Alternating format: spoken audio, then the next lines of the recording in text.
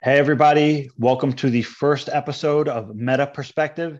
And here on this podcast and YouTube channel, we're going to be discussing things like insight, awakening, the nature of reality, consciousness, phenomenology, and kind of everything that goes along with that, which is almost everything. It's pretty all encompassing, but we will get into other subjects as they come about.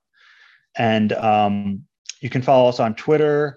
We're also on YouTube if you're listening to this on the podcast, and currently we're on Spotify. And today, for our first guest, we have a really awesome guest, a great guy. His name is Sean McNamara, and he's the author of Renegade Mystic, Signal and Noise, the Telekinesis Training Method. And he has the website mindpossible.com. And he's done a ton of work in the field of, I guess we can call it psychic research or phenomenology. So welcome, Sean. Thanks, James. It's great to be here.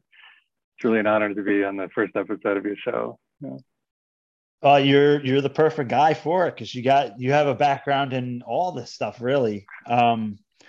So I just wanted to start off, with the basics. First of all, did I pronounce your name correctly?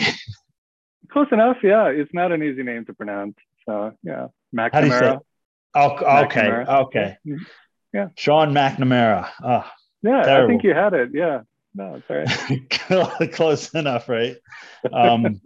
So again, thank you so much for coming on. And you have written quite a number of books, and I'm impressed because I haven't written one book myself yet. And you have a new book coming out. Mindsight, is that the name of it? Yeah, it's out. It's available. Oh my God. Yeah. Okay. It's an audiobook. Yeah, ebook, paperback. Yeah, I'm going to be, for everybody listening, I'm going to be linking those books in the description. But we'll note as we go on through the podcast kind of what relates to what book. So relating to Renegade Mystic, and that's how I first became familiar with you. How did you get into all this stuff? We're talking about like meditation, psychic phenomenon, and kind of everything that you bring to the table nowadays. I mean, you have a pretty diverse background. So how did you get mixed up in this world? The shortest answer is my fear of death. So when I was a kid, I had appendicitis and I had a lot of pain for a few days and realized my mortality. And so growing up, I was haunted by that fear of death, and things happened. Like in 2 separate years, I had lumps removed from my chest. And when I was 25, I had heart surgery and other things where I really thought about my own death. And I was raised as a Catholic, but that's a faith-based system. And I'm kind of stubborn, and I like evidence, and I like getting my own answers. And I had always been looking for a way to find my own answers. And out of college, I started thinking about training in meditation. So I joined a local Buddhist community, thinking that maybe the Buddhist path or the path of meditation, and they're not necessarily the same thing, but one way or the other, they could offer me some answers to what happens when we die. Like if some part of me continues after my physical body is gone, if I could find that out for sure, that would relieve my fear of death. So that got me interested in becoming a spiritual person to find those answers. And after many years of training with a couple of different teachers and groups, I realized that I just learned how to be a really good Buddhist. Maybe not a good Buddhist, but I was really good at following that path. It's a very well-defined path. And the path that I follow is related to Vajrayana Buddhism or Tibetan Buddhism. Under a couple different teachers. Did you start off with that to begin with, or did you end up there for your main? No, I started off with that. I mean, there's a set of training where you're not doing tantric meditations at the beginning, but you train and work your way up to that level. But after a few years and having some really bad experiences and realizing a lot of spirituality in the United States is just a business venture, it's just selling these secret meditation practices, I got turned off and I got hurt by it, actually by a couple of teachers. And I was really frustrated. And I realized through my frustration that even though those paths, I'm not going to equate the path with the teachers. They're just human beings doing what some humans do. But the paths were good, but they didn't answer my question. And I needed to find my own way. And I remembered learning about out-of-body experiences when I was a teenager, because I found Robert Monroe's book when I was like 16 or something. And I tried it when I was a kid, when I was a teenager, but I didn't get anywhere with it. But I thought, maybe I'll try it now. I've been meditating all these years. Maybe I can apply my meditative strength to some technique for having an out-of-body experience. And I found William Buhlman's books, which was great, because since Robert Monroe wrote his first book, Journeys Out of the Body, other books have been written which really explained the techniques much better, in my opinion, and gave a variety of techniques to try. So I trained myself for months to have an out-of-body experience. And then I had my first one and my second, but it was just the first one. And it was only a partial separation. When I returned to my body, I was free of my fear of death. And in this, I knew beyond the shadow of a doubt that some part of me is non-physical. And when my body is gone, that part of me will linger on in some way. And I know it's not all of me. We're composite beings. There's no single self. We're brain and consciousness. When the brain is gone, some part of me will be gone too, but some other part of me will linger. And of course, there's so much evidence now through mediumship that's been looked at scientifically, and ESP and all these other psychic abilities that show that there is something that occurs beyond the boundaries of the flesh. Something extends beyond, that has information and personality to it. So the out-of-body experience was my gateway in to all the other things that I've experienced. Because since then, finding my freedom from being tied to any religion. So I don't see myself as belonging to any religion now, but I see myself as a spiritual person. But I mostly feel myself free to experiment and to go looking in certain areas that other people don't want to look, and to try things out. I used to be worried about getting enlightened or something, that if I do that, then that'll save me. I'm not worried about it. I'm definitely nowhere close to enlightenment, but I'm not even sure if it really exists. One single, this is what enlightenment is. I know traditions hold it up as the golden jewel at the end of the path, but I'm not sure, because different traditions describe that experience differently, which is an issue. Then it's a subjective phenomenon. For me, after experiencing everything I've experienced, where I am right now, put a little caveat there, like subject to change. Where I am right now is that being a human being is an immense opportunity for learning and growth. And that might be the golden jewel at the end of the path, to be born in a human body with the limitations that we have. That's such a precious opportunity. I can learn so much that way.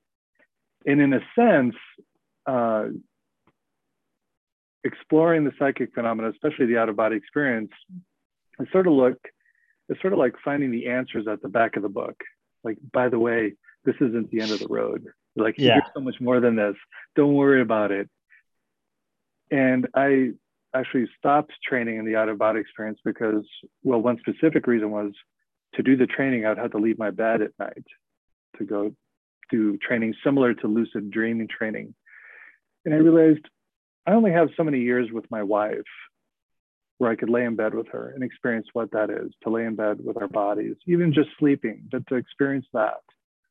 And here I am leaving the bed to go train, to go out of my body, to go experience something else. That something else will be there when I'm dead. So why don't I spend this time being alive and experiencing life in my body? But I can't stop myself from being curious about those other realms, and being curious about psychic phenomena, and being curious about how that can affect our life in the body, because we are connected, whether we're being psychic or not. We're just little radio towers walking around the planet Earth, and we are in tune, even though we might not consciously know it. Some deeper part of us is sensitive, very sensitive, and we affect each other. And I think psychic experiences or psychic training can enhance a person's creativity, can enhance their sense of well-being, can increase a sense of meaning, of control in a certain sense. And these are all psychologically healthy aspects for people to have. Of course, someone can go off the deep end with it too, but generally, if someone is well grounded, there are a lot of opportunities for enriching a person's life through exploring consciousness this way. Yeah, you had a really interesting, I don't know if it was a subtitle or something in there on Mystic Renegade that, it said something about exploring consciousness. And I thought that was fantastic because I see it the same way. It's like, what, greater thing can you do while you're here, right? But about the out-of-body experience, when, before you started training, did you ever have one sporadically, like randomly? Well, so there was something that happened when I was on a meditation retreat that, looking back on it, it may have been an out-of-body experience. And so on these retreats that I had been part of, we meditate for 8 to 10 hours a day. So you're already in an altered state of awareness. And I was taking a nap in the middle of the afternoon during a rest period. And suddenly I became conscious while my body was asleep. So there's that mind awake, body asleep, which is classical requirement for the OBE. And I started feeling the energy flowing up my spine, up and down, up and down. And I felt my sense of self curling up as if I was like one of those little roly-poly bugs. Like I was curling up, but that curling meant I was curling away from my spine and curling away from my physical body. Like my consciousness or my sense of self was rolling out into itself away from the body. Well, this is while my physical body is laying down on the mattress. And actually what followed after that, I just felt the sensation and the curling for, it could have been moments or minutes, I'm not sure. When I returned to the body and became physically awake, I spent a few hours in what I would call a state of cessation, actually, where my mind was very clear, but it was free of any of that extra thinking we do all the time, and fear, hesitation, doubt, confusion, opinions. All that stuff was gone. And it was like this profound, profound level of peace. And I think it's described in different traditions, that kind of experience. And I think some people will go looking for that in their meditation. It's wonderful that by that evening, the wheels started turning again. And I tried to keep them from turning. Like, I wanted to hang on to this experience because I really thought, is this the thing we've all been looking for? But even with that thought, like it was an indicator that my mind was starting to repeat its patterns again. Which is fine. I mean, it's like, okay. So I had a taste of something, and it was in connection with that experience that I might call an out-of-body experience. The issue with the out-of-body experience is it can happen in so many different ways. Different people experience it differently, but you can't call it any one thing. Some people and I've experienced many different ways, but where your body kind of floats away, you float away from your body and go somewhere.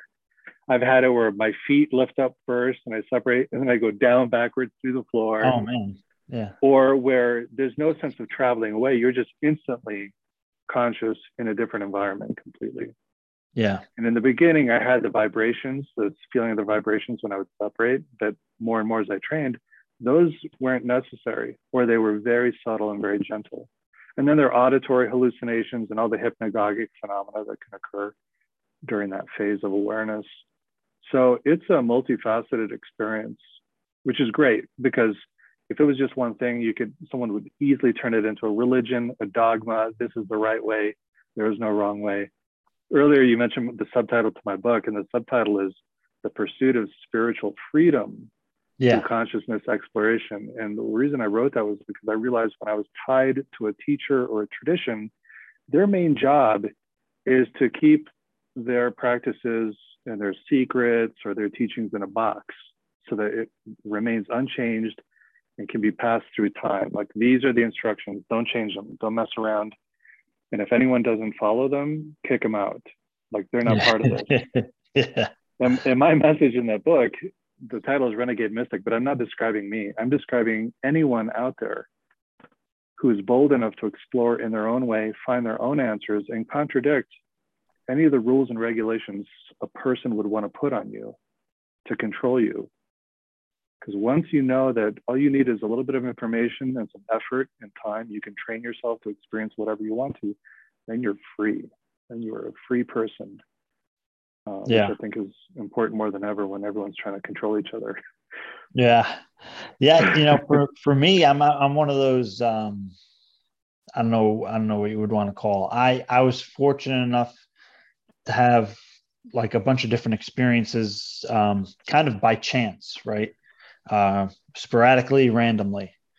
So even when I was younger, I remember the first time that I had something of an OBE. It was the first sleepover I ever had. I was at a friend's house, and it was in first grade. Or this is the first one that I remember vividly in this sense as an OBE. And I remember I'm falling asleep, and the next thing I remember is floating up above my body, and like I'm just watching it, and I'm like, okay. And then for some reason, it took like a few seconds, and then I'm like, holy crap, that's me. And then boom, I'm in my body, and I was startled out of my sleep. But it was very lucid, it was very vivid, and it never left me.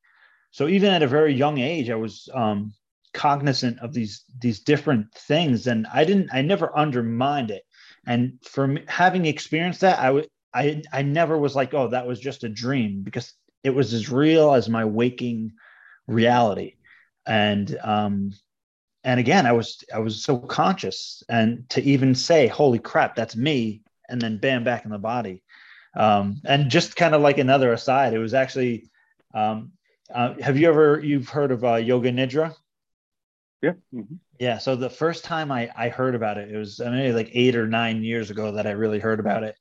And this meditation teacher did a video on it. So I'm like, oh, that's really cool. I watched the video like 2 or 3 times, and then I went to sleep, and I had the weirdest, I don't know how to define this experience, I guess, but I went to sleep, and then just, I guess, maybe like moments after I fell asleep, um, my awareness was just this point of awareness, almost like, I guess you could say, above my third eye, above my head, and I was literally just there, and I was conscious, and it was almost kind of like a time lapse, but I was aware the whole time, and I was just looking as like in the room, like just as if I was sitting up and looking straight forward, and it just went on the whole time, and I'm conscious, but then I woke up, and it was exactly just, I was actually well rested, but I was awake the whole time. It was really, really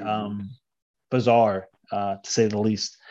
But that's kind of just like a side story where I can relate to the OBE stuff. I had other really interesting OBE stuff, but that's another story.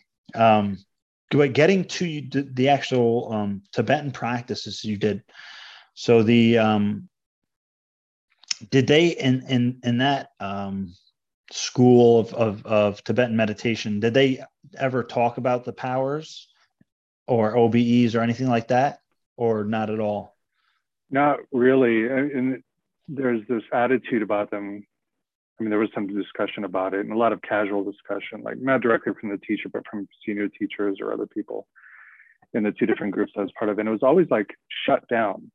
Like, that's just a distraction, or it'll keep you from the path you're supposed to go on, or don't focus on that, which I found ironic and insulting, actually, because one of the teachers would sometimes hint that he had certain abilities, where his family members would talk about him as if his family members had certain abilities, which automatically sort of put them on a pedestal, and everyone's like, ooh, wow, they can do these things. And meanwhile, everyone else is told, don't focus on that, don't do that. So it's like this separation of, like, since these people are in a position of power, and these traditions, some of them are very hierarchical and very, it's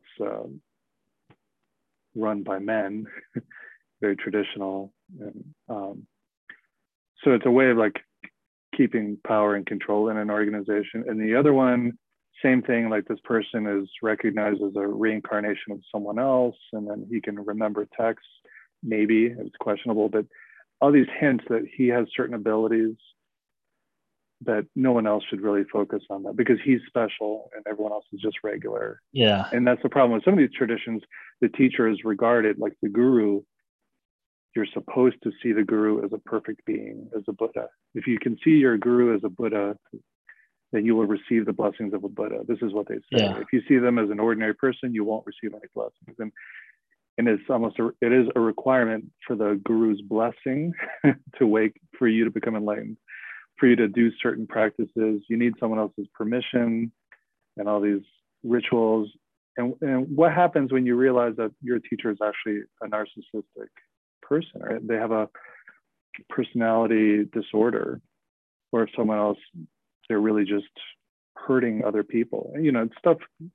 One of these teachers, I won't say who it is, but eventually things came out from a lot of witnesses, a lot of victims, a lot of hurt had happened. So how do you continue seeing someone like that in an elevated position, like they're enlightened, that they're doing all these things? So it would really indicate a personality disorder, or just what humans do when they're in a position of power is they want more power, and they'll take it psychologically, financially, sexually, in other ways. Yeah. I wonder if I just went off track a little bit. No, it's all right. It's all good, man. Yeah. Because that actually gets me into the idea of something called the 3 trainings, and I don't know if that's in the Vajrayana tradition or not. I read it through Dan Ingram, and I know he's very Theravada-y, so maybe he got it from there. But the 3 trainings is morality, concentration, and wisdom, which the wisdom would kind of be like insight of Vipassana kind of thing, or realization. And one of the problems that there is is that you have, I guess you can say, gurus or even spiritual teachers, and they could actually be really good in one of these facets and like horrible in the other.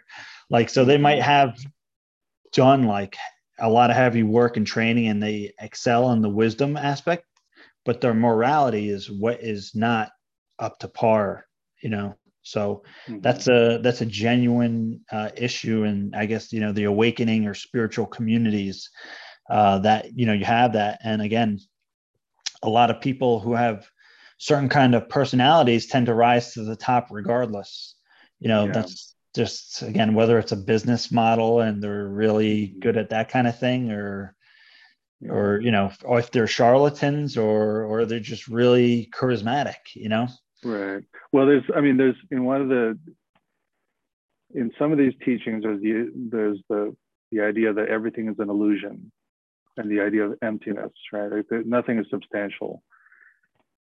And that's why in many of the teachings, especially the written teachings, they say that's why the morality is so important. Because if you really believe everything is an illusion, then you'll think you can behave in whatever way you want. And there's this idea of the crazy wisdom teachers, or these yogis who are so wild and crazy because they know everything's an illusion, that they act in ways that contradict societal rules.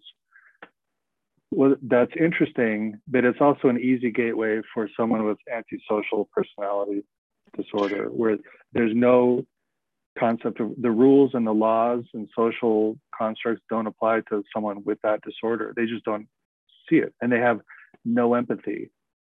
So there's this route for people with no empathy, with no sense of rules or social constructs, to fit that model. And they act crazy or they act abusively, but they say, well, I'm enlightened and everything's an illusion, and you should be okay with this because clearly I'm more evolved than you are. And I saw that repeated over and over, not only in teachers, but fellow students trying, and probably I fell for it too at certain points in my training, like, oh, I wonder, what does this mean? And I see it not only in Buddhism or Tibetan Buddhism, but I see it a lot in other traditions, other groups. Just this idea, like if you start to think about consciousness a certain way or reality, it's just if you say it's just the Matrix, everything is, Yeah. it's really easy to slip into narcissism.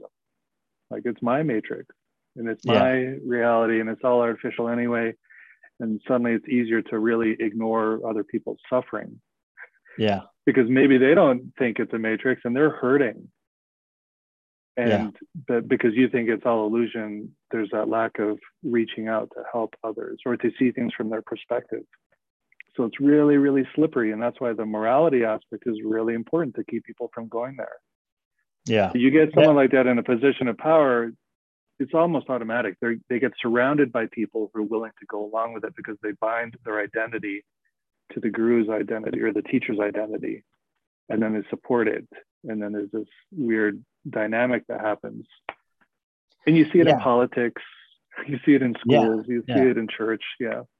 Yeah. It's you can call it like a spiritual trap.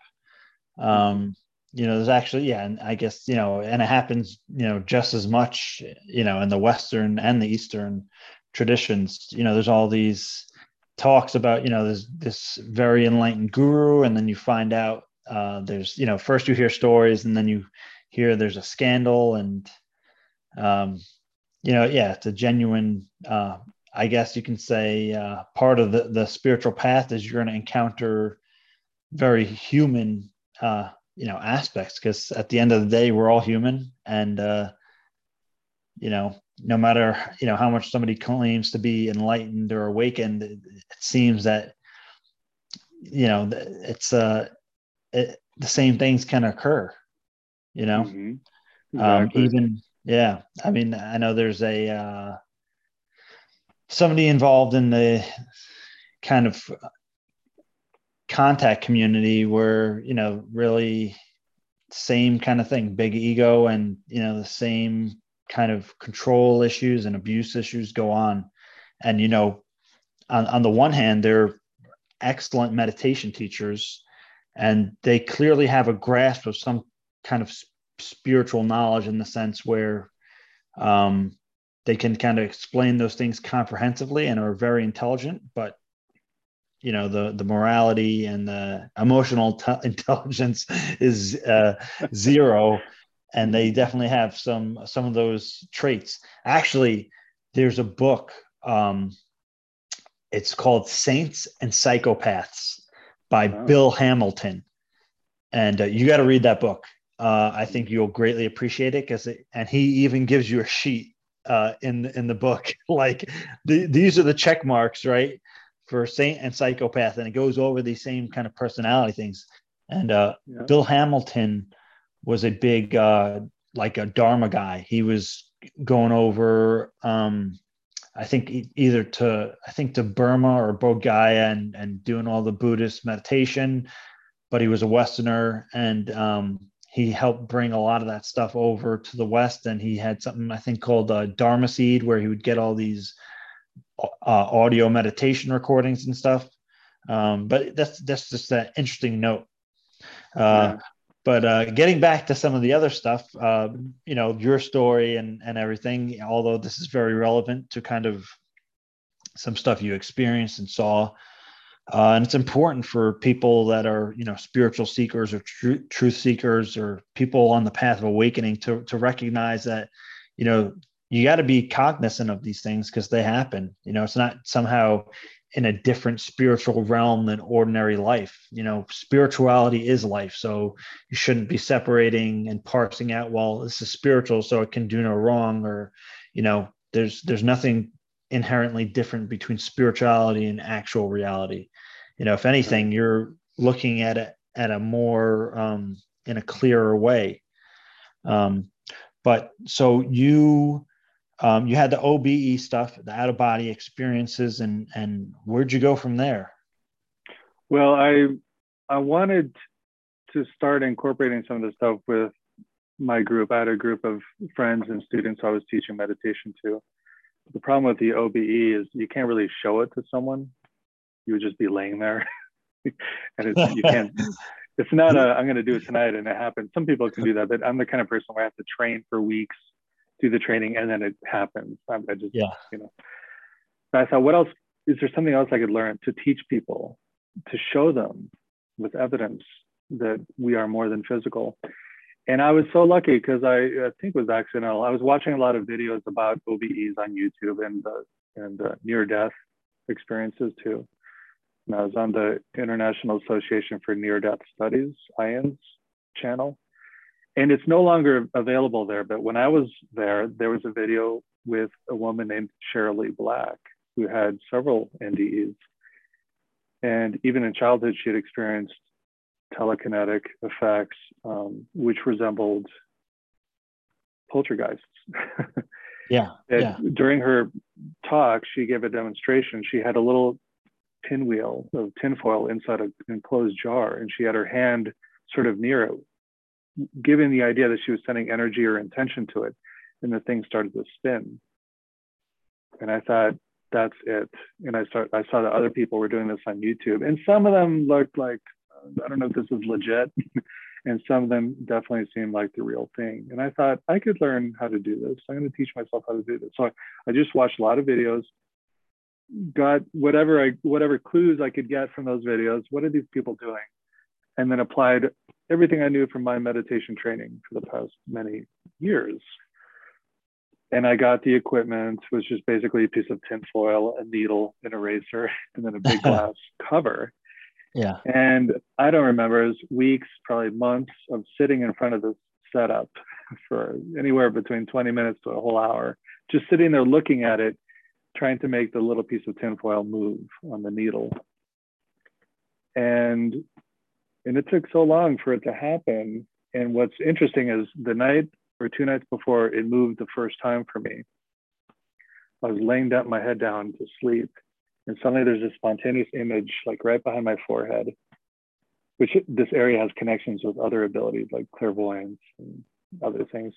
But this image of the tinfoil just turning on the needle, it appeared right in my mind's eye. And I'd never had an experience quite like that before. And I couldn't control it. It was just there, this thing moving. And eventually I fell asleep and it faded away. But it was either the next day or the day after that when I was sitting there working with this object and it started to move, which was a clue for me that something had to change inside me before it could change out there in my reality. Maybe some part of me didn't believe it was really possible, or some part of me had fear about it, or some part of me was just blocking it in some way. But after those weeks and months of working at it, it finally cleared that obstacle and the thing started to move. And I think it's important people hear that, because a lot of people, they try, and on their first attempt, they're waving their hand and the thing starts to move. And they think, I'm doing it. It's like, well, it could be a static charge from your hand if you're wearing a sweater or something. It could be something else. And I want people to know it took me a long time and a lot of hard work before it actually moved for me. And this experience happened and something cleared up.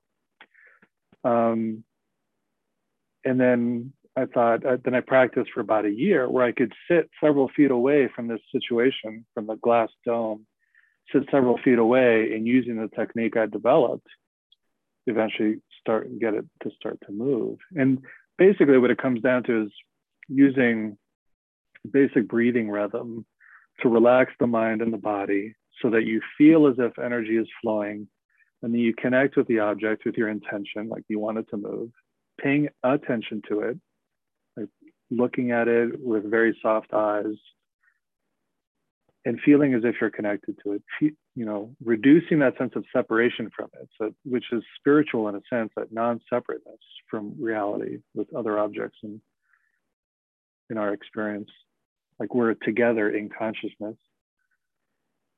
And when the level of relaxation is really strong, and when the sense of connection is really strong, and then a sense of letting go, then the object starts to move. So it's beautiful that way. In my second book, Meditation X, Telekinesis, I rewrite Defy Your Limits, my first book, essentially into a meditation manual. So you can use telekinesis as a style of meditation, because it's a little exciting to see the little object moving. And you can tell that it's you doing it, because as soon as you tense up, as soon as I would tense up or get excited, it would stop. Yeah. And I would relax again, and it would start going again. So there's a lot of nuance to it. because if you just get it going right away and it's consistent, a person is apt to say there's air moving inside the container, or if you touch the container, you're heating up the glass, causing convection as the air movement. And that can happen. And it looks just like telekinesis. But if you do enough training over dozens or hundreds of hours, you realize the connection. And with your breathing, you can actually get it to change direction when you want it to change by shifting your level of breathing and how you use your attention. You can get it to stop and start again. The people who give up after 2 or 3 times won't experience that, or skeptics who don't work at it won't experience that. And they'll just say, it's just heat and leave it at that. Yeah. So you really got to work at it. And so I ended up getting pretty good at it. And I showed it to my meditation students. And actually I was a little bit bummed out because some of them weren't sure if it was real or not, which is fair. You really need to experience all of these things yourself. You shouldn't believe anyone else. And some of them were like, well, I'm already meditating. I have a technique I like, so I'm not that interested. And then for a couple of them, there was the wow factor and they got interested and they did it once or twice. But it's okay. But then I found another audience online. Like a lot of people are really interested in this. For whatever reason. There's really no practical value to it unless you become an energy healer. It's like training wheels. If you want to become a healer, an energy healer, that's a form of psychokinesis or telekinesis where you are affecting another person with your intention. So that's one way where it is practical. It's also practical if you just think of developing your mind new ways, because synchronicities can occur. Other psychic abilities can increase. Your creativity can increase. When we think about the future and what we need our children to develop into as doctors and engineers and other kind of people who affect the world and how we do things, we need the future generations to think creatively, to think out of the box, to think of new possibilities. I mean, we already have wireless, which is a technological way of doing telekinesis or psychokinesis. Wireless technology, that's all it is. And if we survive on this planet for another 1,000 years, technology will look a lot more like psychic abilities. Yeah, I would say even 100 years. Look how far we've come in 100 years. I mean, 100 years ago they had like some of the first cars. Now we have like all these satellites in space and the particle colliders and all this. It's incredible how far we've come in 100 years, and the technology stuff is actually a little freaky because you have artificial intelligence and quantum computing, which I can't even understand what that is. So yeah, I think in even another 100 years, we're gonna just see some stuff in technology that's incredible. But I like the aspect that you're talking about. You can use this almost as like something to open your mind, right? Like you can, once you do something like that and you experience it for yourself, that almost acts as a catalyst in some senses for an awakening, and you don't even have to say like, oh, it's, towards enlightenment, it awakens your perception, your reality to something greater. I actually had something similar, I was doing something similar with CE5, right? Because for me, that was something you can show people and it could objectively occur, right? It's something that you could do and demonstrate, and there could be witnesses to, and they can see it and be like, oh, and that really, for a lot of people, that's almost, again, it's like a catalyst to an awakening experience, because they are totally aware of this kind of like whole new reality. You have to like take a step back and kind of question everything that you thought you knew when you have an experience like this.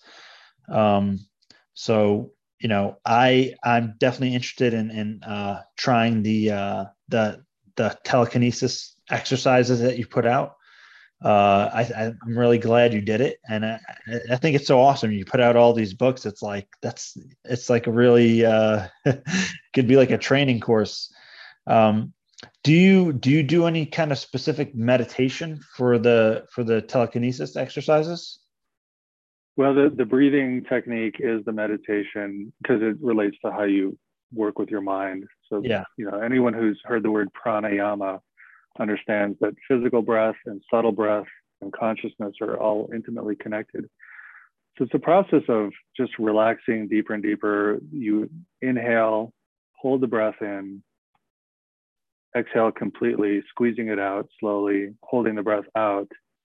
And at the top and the bottom, when you're holding the breath in, you're sending your intention up and you can feel a pressure inside, but it's not painful. It's just a subtle pressure. And then as you exhale, you hold it out and you can keep your attention up here. And it's interesting because it's at the period when you're holding the breath in or out, often when you're working with the object, that it'll stop or reverse direction. And then when you exhale slowly, you release the breath, it might actually speed up. So there's this interesting thing about the breath and your energy and how it's affecting the environment around you. Now, I used to use the word energy as if there's really energy flowing, like chi or prana or something. yeah, But after everything I've experienced, there's a big question mark there for me because the right, sensation of energy might just be symbolic and symbolic of energy, or excuse me, information. Like I think right, it all boils down even beyond energy, but it's all just information at the end of the day. All these psychic experiences or all experiences of consciousness are about the experience of information transfer. yeah, And so I don't really know if there's a thing, well, except they found scientifically, they've photographed the meridians in the body now. So they've yeah, found them. And so that's on the physical level. But when you break it down more and more into the non-physical, it's just information at the end of the day. And I've talked to scientists about the kind of telekinesis that I do. And there's the idea that I might not be affecting the piece of tinfoil directly. And this is where I bring on the idea of the third actor. So there's me, the piece of tinfoil, but there's something in between us. And when I send my intention and everything I'm doing to relax my body, I might be tapping into or communicating with this third actor. And what that actor does is it changes the way the molecules of air inside the container move. Because normally in an enclosed vase or vase, all the air is bouncing randomly. It was Brownian motion, right? And creating equal pressure in all directions, but the molecules are bouncing. But what could be happening is consciousness, and it might not be mine, it might be something bigger than us, is affecting the movement of the molecules. So some of them or enough of them start to move synchronously to push. So they're all pushing against the tinfoil to make it move. yeah, And then as I hold my breath in and change my consciousness for a few moments, those air molecules change their movement as the object stops. And then I exhale and relax. And then the molecules line up again and start pushing even faster. yeah, So what's really happening here, I don't know. I don't think anybody knows. But it's interesting to me that I don't need to know how it works. It comes down to intention and shifting my level of relaxation and consciousness. So I'm drifting from beta wavelength down to alpha, beta, and then everything else takes care of itself in yeah. some weird mystical way. So the third actor, would that be something like the field consciousness? That is that what we're talking about? Something, right? One person might call it the field, another person might call it God, another person might call it higher self. Yeah, yeah, I have to be safe and say I don't know, but perfect.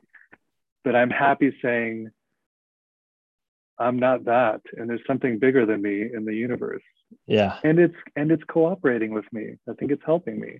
yeah. That's what I tap into when I experience all these things. So, Have you and ever? there's mhm. No, go ahead. Go ahead. Well, and there's a whole other angle too, right? Of a lot of people have connect their psychic ability with experiences with ETs or UFOs. And I've had that, I developed a lot of these things before having my first ET contacts, but like Uri Geller, I think he's Yeah, completely genuine. I think he's the real deal. But most people don't know, and they can easily read his biography or his autobiography. I like the one by Andrea Puharich. It's a great book. And you can go to Uri Geller's website. You can read his books for free on his website. When he was a kid, he was in a garden across the street and he had an encounter with a light being. And that's when his psychic abilities happened. Yeah.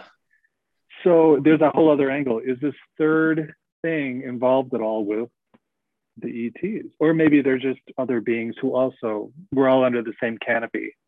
Yeah. I They're think just our, yeah, they're I think just our there's something cousins. to that. Yeah. And if you want to get really deep, you can get into Jacques Vallée, and he, in his book The Invisible College, he talks about this guy, Dr. X, who is a medical doctor in France, and he had the same kind of thing. He got hit with this beam of light from a UFO, and this guy was, again, he's not like, he's a doctor, is very skeptical beforehand, kind of regular, I guess, conventional person. And after he had this experience, and he actually had the marks from this beam of light that were studied. Jacques Vallée, he looked very closely at this case for many years. And after that experience, this gentleman, Dr. X, had a spiritual awakening and also started displaying psychic phenomenon, right? And it's like, what came first, the chicken or the egg? And I think Uri Geller may have said the same thing, but there's a question as to, were these abilities kind of just woken up due to contact and they were already innate, or did they somehow develop in that circumstance? And that's a huge question. It's funny, actually, on Engaging the Phenomenon last week, I had Jeffrey Mishlove. So we actually talked about Uri Geller and we talked about the book, and we talked about Ted Owens, who was the PK man, who, same thing. He had these contact experiences, and he was a bit of an extreme case, but again, he was doing different PK, psychokinetic or telekinetic demonstrations and UFO sightings and all that kind of mixed together. So that's fascinating. And again, getting back to Jacques Vallée, he talks about the potential for UFOs, or what we call UFOs today, but in the past have been called fairies and all these other mystical creatures, being something of like a thermometer or a control system. Somehow it's almost as if like the UFO or UAP are actual, some kind of program that is assisting our evolution, or controlling it in a way, or guiding it. That's again, that's very meta in a sense. And when I listen to Jacques Vallée, I think of it as I don't want to say metaphorical, but I think of a lot of what he says as a thought experiment. He's not saying this is actually what's going on, but he's proposing these ideas. And a lot of the ideas that he proposes are really kind of ahead of their time. He was talking about this stuff in like the 70s and stuff. And it's just like, he went from being an ETH, extraterrestrial hypothesis guy, to interdimensional and, hypothetical simulated control, experience and all this. So he had all these different models. So it's fascinating that it's kind of all these things correlate in a sense. But getting to some of your other stuff now, your newest book, what's Mindsight? Yeah. Hit us with that, man. What is that about? Well, so I think the best way to start out is ask the viewers, did you see that movie Superhuman, The Invisible Made Visible, created by Caroline Corey? So a lot of that features those kids wearing the blindfolds, who they can play games, they can read books, they can do all sorts of awesome things. And there are a lot of videos on YouTube of other kids doing these things. So it's an ability that children can do really easily. Some of them can learn it in a matter of hours, if not days, where they can just see the environment around them without using their eyes. And adults can do it too. And it's not new. It's definitely not new. I know that in the Indonesian military trains soldiers to do this. There are two books written within the last century. One, the original was in French and then written in English. And the other one's written in English. Seeing Without Eyes. I can't remember the titles right now while I'm talking to you, but if you go on Amazon and look for Seeing Without Eyes, you'll find these two classical books written of doctors who are working to train people, adults, to do this. And for them, it was a long process. And if you go on Facebook and just look up Rob Freeman and Wendy Gallant, they have a wonderful they have two Facebook pages. In Rob's page, you can find a training partner as an adult to work on seeing things with your blindfold. And Wendy's group also talks about that, but they also talk about other consciousness experiences. And they both have YouTube channels. So I would encourage anyone interested in this, get to know Rob and Wendy, because they're a great example of adults who've trained themselves to do this really well. They've been training for, I think, at least 4 years. And they inspired me to write this book. Also because I trained myself before COVID in this ability. And I'm still a beginner, but I have enough taste of it that I thought I want to share this in the way I share information, which is writing books. And the book is an instruction manual to take people from seeing colors to contrast between black and white, and then picking up shapes, numbers, and then letters and short words.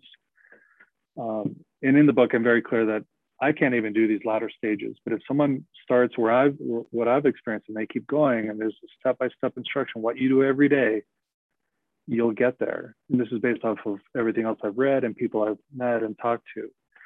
And it's really, I include two modes or two hypotheses of how this works. So either the skin has a way of perceiving information or perceiving light, and it's actually the skin, because there are instances in the past where people would use hypnosis to convince themselves that the cheeks could see.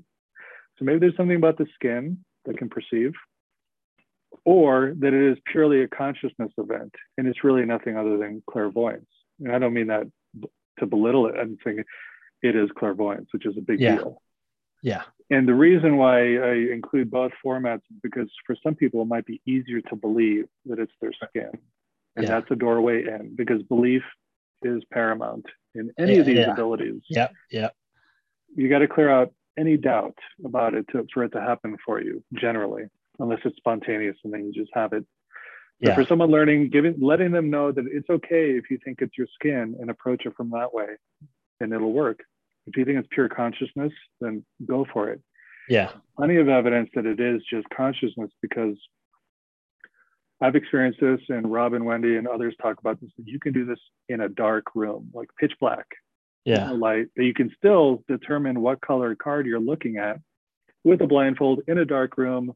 Your mind can still know what's going on there. Also, when people do this, they can do it in different rooms. So the light isn't going through the door. Like, this is not about light anymore. This is a mental event. Of course, in the book, I propose that, the human brain, the physical brain, has to work with non-physical consciousness. And that's the truth for any psychic ability or perceiving UFOs in the sky. We might have to talk about the caudate nucleus article that you... Oh, you read it. Yeah, I thought it was fantastic. Yeah. And I think it links into any psychic ability. The idea that the physical brain and non-physical consciousness work together for you to consciously experience or witness certain things.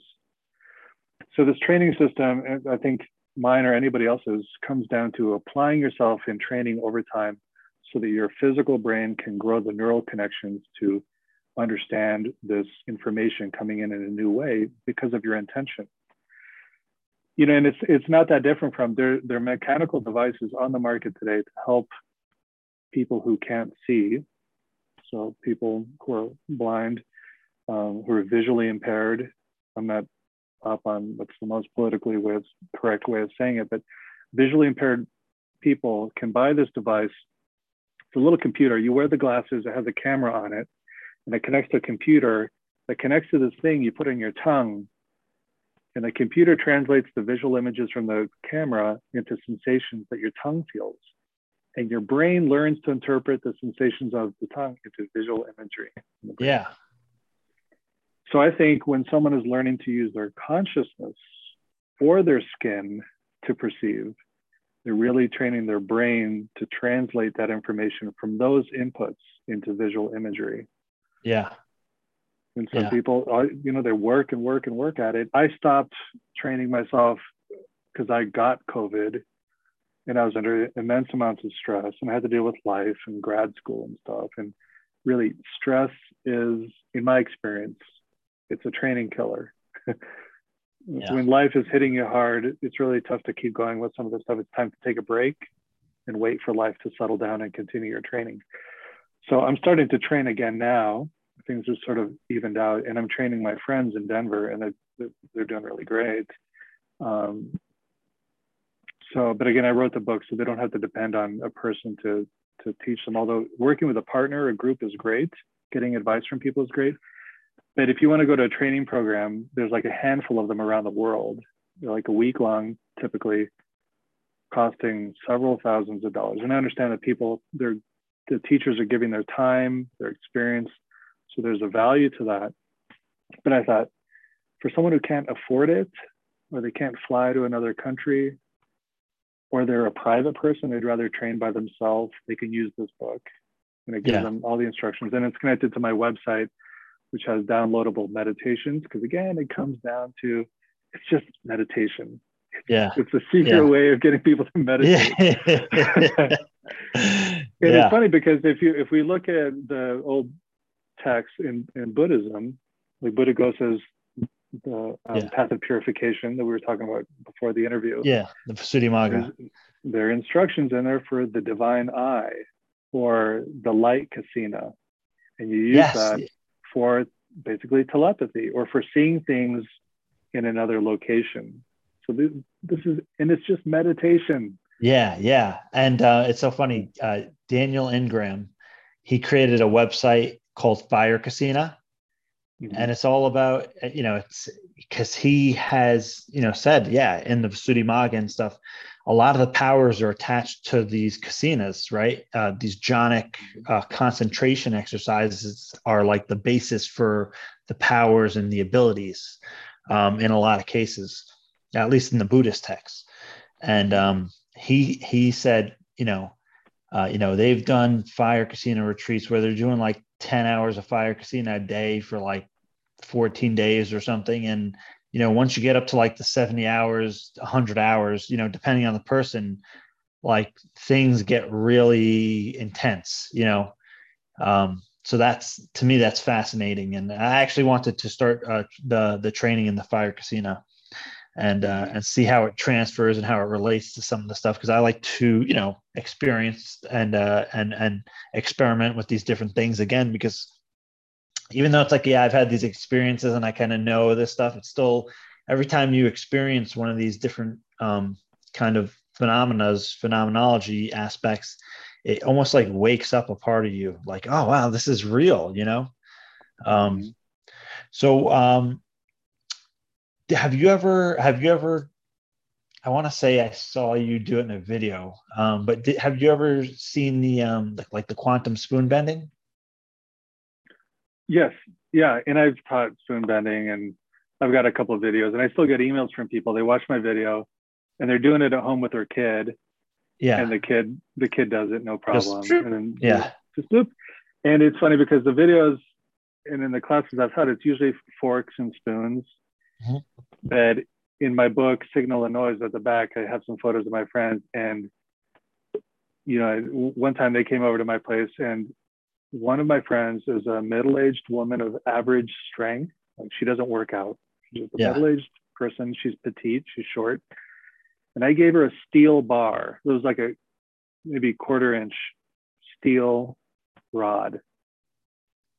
And we were doing the spoon bending with people. And we also, I thought for kicks, let's watch a Uri Geller video. And there's a video of him with people getting a soccer ball to move. We thought just for an experiment, when they yell, they were going to scream move or something like that, we're going to yell bend.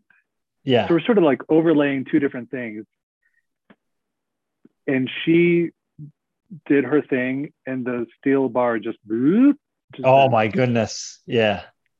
And I think that day she did it twice, or someone else did it twice. And also, I've taught, I can't say I taught them. I give them the technique, and they did it, which is great. That those pegboard hooks you can buy at Home Depot. Yeah. They're steel. They're like 6, 7, or 8 inches long, and they're thick. And I've tried to bend it with all my strength. Can't do it.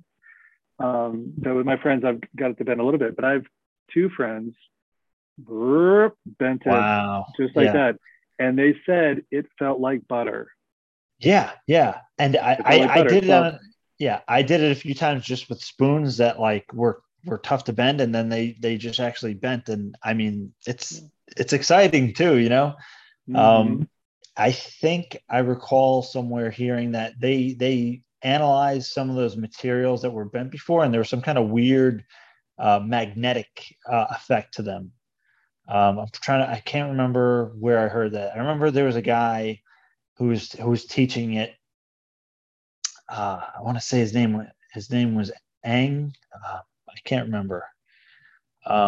That's where I first heard of it. And this guy was, he was teaching it, and he had prepared some materials for it. And maybe I'm trying to think if Claude Swanson also had written about it in one of his books. Probably, yeah. His books are great.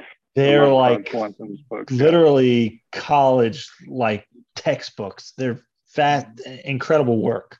Mm-hmm. From any kind of metaphysical perspective you're coming from, those books are must reads. They're fascinating. Yeah. I only read through half of one and kind of like parsed through the rest of it. But they're massive. But well, I think earlier you were trying to think of Jack Hawk. Is that who you were talking about? Oh, Jack Hawk. Jack Hawk. So he's the one.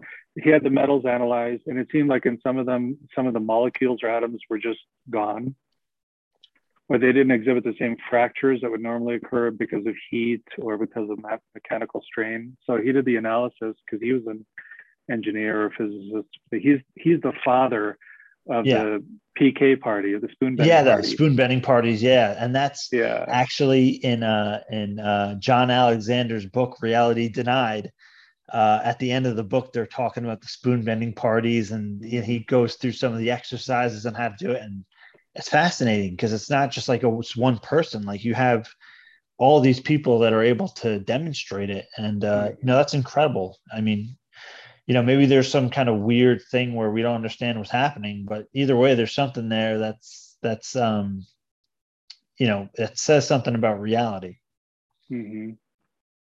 Yeah, and the person can have like 2 responses. They experience it and they either open up more, or they shut down and like walk away. Like, no, I didn't see that. I didn't hear that. Like, it's like the same thing with the CE5 too. It's like a gateway into the greater reality. Contact or psychic phenomenon. I look at all these things as different kind of awakening experiences, because I mean in my own experience they've been enriching and teachable moments and experiences. So what do you have plans for another book already? Or any, because I mean it's like every time I look back you get a new book and I'm like, holy crap, I still have to read the other one. I know. And I keep thinking I just want to leave this whole field. So I'm going to give you some real personal information. Yeah. Like sometimes I feel like shutting down, or sometimes I feel like I'm way too open and I just want to go away. We just have a regular life and not deal with any of this stuff. And I think I'm done writing these books. I'm done teaching and all that stuff. And sometimes it's just because I feel exhausted. It's really emotional stuff, because we're talking about reality and sense of self. And I feel like I've been through the laundry with this. Like I've been, and getting, skeptics and other, getting hate mail, that kind of thing is pretty rough and pretty sensitive. So sometimes I feel like walking away, but but I love teaching people, even if it's not psychic stuff, just showing or sharing information. I love it. It's a passion of mine. And if I learn something new, if I figure something else out, I'll probably write about it so other people can do it for themselves. Because I think I still have a chip on my shoulder from the days when I was in those spiritual organizations where I had to give my personal power to someone. Now everything I've done is to give people their own power, like not that I had it, but to remind people, you're fully in charge of yourself. Keep your power. Don't give it to someone else. And here's some instructions. And just if you do them, you can experiment with them, change them if you want, do whatever you want. It's yours, and go your own way. Like that's the overall message. Like you can go your own way. Yeah. Song. And so probably if I write more books, it'll just still be in that spirit to help people find their answers on their own. And it's okay if their answers are different from other people's answers. Yeah. Yeah. Have you had any kind of CE5 stuff? Oh yeah. So a few years ago, and I think I credit my out-of-body experience on lucid dream training. I started to have contact with the beings sort of in the liminal state, so in a non-physical reality. Had my contact there. Actually, in my book, Renegade Mystic, there's an artistic depiction of a sexual encounter I had with one of the beings. Because I wrote notes, I keep a journal every time I experience something, and I drew this being that I had an intimate encounter with. And a friend of mine was an artist, and I described it to her. I showed her my drawing and asked her to draw something so that I could show people. And so that's in the book. But then I thought, I'm skeptical myself. I think I'm an open-minded skeptic. I doubt what I experienced, so I investigate it carefully. And I thought, but I just need more experience with these beings. Like, was this just all a dream? Was it just a dream, or was there something to it? And at some point, I was exhausted one day, and I went to the Botanic Garden here in Denver, and I spent all day laying in the grass on a hill, looking up at the sky. And then my wife, she got off work, and she came and joined me, and we're just laying there at the grass, looking up at the sky. And there, something appeared. This most beautiful color. It's like a green, what's the word? Opalescent, this beautiful thing way up there. And then it would fade out and come back. And, and I was looking around like, who can I show this to? And strangely, there was like no one around in the middle of the Botanic Gardens. So we're just there. And then 20 minutes later, it was gone. And my wife, she's also open-minded, but she's also careful. And she's like, I'm not sure what that was. And that's fair. That's a sign of sanity. Meanwhile, I'm like, I think that was a UFO. Yeah. And what's strange was, for me, it was following these other liminal space experiences that I'd had. Yeah. So for me, it was connected. I was like, and for like a week after that, I felt a sense of grace.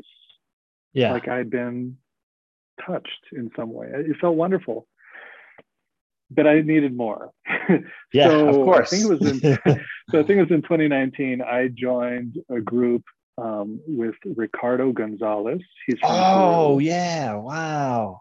And Paula Harris from StarWorksUSA.com. She hosted him. So he held a weekend in Crestone, and I went with about 50 people. And we had lectures during the day, and at night we did sky watching, and they showed up. Yeah. And he taught us to ask them to verify. So we saw the flash bulb, and we asked, please verify. You can do it again. Yeah. Yeah. And then some other thing, which too long to describe here, but something else occurred. And then actually I was with him again. It was like 3 or 4 weeks ago. He came back to Crestone. Yeah. Oh, that's absolutely amazing. Yep. And it was like, it's palpable. So these are things, I'm going to give you an example of how this is all connected. I knew I was going to the Ricardo Gonzalez retreat. The 3 nights before, I had a dream. And in this dream, this man is coming down on a parachute and landing nearby on the grass. And in the dream, I've sort of walk over and say, hey, good job. I pat him on the back. And in the dream, I understood him to be, he'd come down from space like he was on a space mission, and this is just how he came back. Oh, and I woke up thinking, oh, I had this dream because I'm about to go on this UFO sighting weekend, and the man represents an ET or something, or a connection to space. And so here I am in Crestone in real life a few days later, and we're on an afternoon break, and I'm walking through town, and Crestone is a really tiny town. There's not one electric stoplight in town. It's just stop signs, like three of them. And I'm walking on the edge of town, just minding my own business. And I've been to Crestone many times. I lived there for a year, many years ago. And I see the shadow come over me. And I look up, and there's a paraglider coming down really quickly, landing in someone's backyard like a block away. No way. And I thought, so awesome. the whole time I thought my dream was because I just creating this idea connected to ETs. But the dream was a precognitive dream. Yeah. I've seen this paraglider. And all the times I've been there, I've never seen, I didn't even know people did paragliding in Crestone. Yeah. But there's this paraglider coming down right there. And can I give you another dream example? Yeah, sure. Okay, so this just happened a few days ago because I've been working with some of my friends here on the mind site stuff, and I've been training myself. This is just to show how everything is interconnected. I had a dream a few nights ago that I won the lottery, the big lottery. And my friends and I, we used remote viewing as a team, and we won the Pick 3 lottery, which is a really small lottery, but we won it twice using remote viewing. And so I had this dream that I won the big lottery, and I felt elated, probably the way anyone feels if they won millions of dollars. And I woke up and I'm thinking, I'm gonna go buy a ticket. I didn't win, by the way.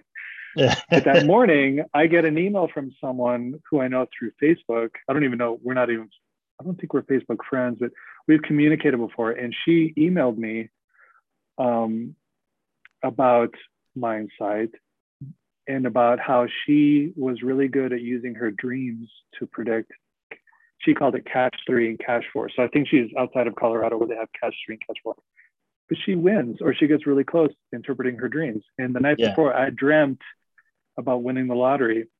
And so I told her, it's so strange that you emailed me today because I had this dream. And then and that morning or that early day drawing, she had won it. Yeah. And I replied to her email, and then she writes me back at the end of the night, she won a second time for the evening drawing. Yeah. So that I had the dream the night before. She emails me, I email her back, and she wins twice that day because of her dream interpretation. It's all tied up in a knot that I don't understand. But all these things are connected. There's your next book, Synchronicities. Right, Synchronicities. That's another fascinating topic, and I don't want to get too much into my stuff now, but I made a video on engaging the phenomenon called Dreamtime Contact, and it goes into all those elements just blend into one thing, and again, it's just something that blew my mind because it ended with a daytime sighting of this fireball. It had synchronicities, lucid dreaming, and then it ended with that sighting. And that was one event of several events that occurred. So it's just fascinating. Are you familiar with Eric Wargo's work? Mm-hmm. Okay. Wow, dude. Check out his books. There's 2 books, Time Loops, and the other one I want to say it's his new book. It just came out. It's got like a beautiful cover and everything. Mm-hmm. I think it's called like Precognitive Dreaming, and it's all about that. And it's, again, I think you'll find it really fascinating. Mm-hmm. Let's end it there, because I could just sit here and talk to you all day, man. You're just like one of those guys. You have such a kind of like, you got your fingers in everything, man. You got the background. Jack of all trades, master of none. Yeah, I can empathize with that. But it's been great having you on, and I do want to actually have you over on Engaging the Phenomenon as well. So let's coordinate for that. And dude, if we can ever plan to do a CE5 or any of these trainings together at some point, man, I definitely look forward to that. Yeah, that'd be great.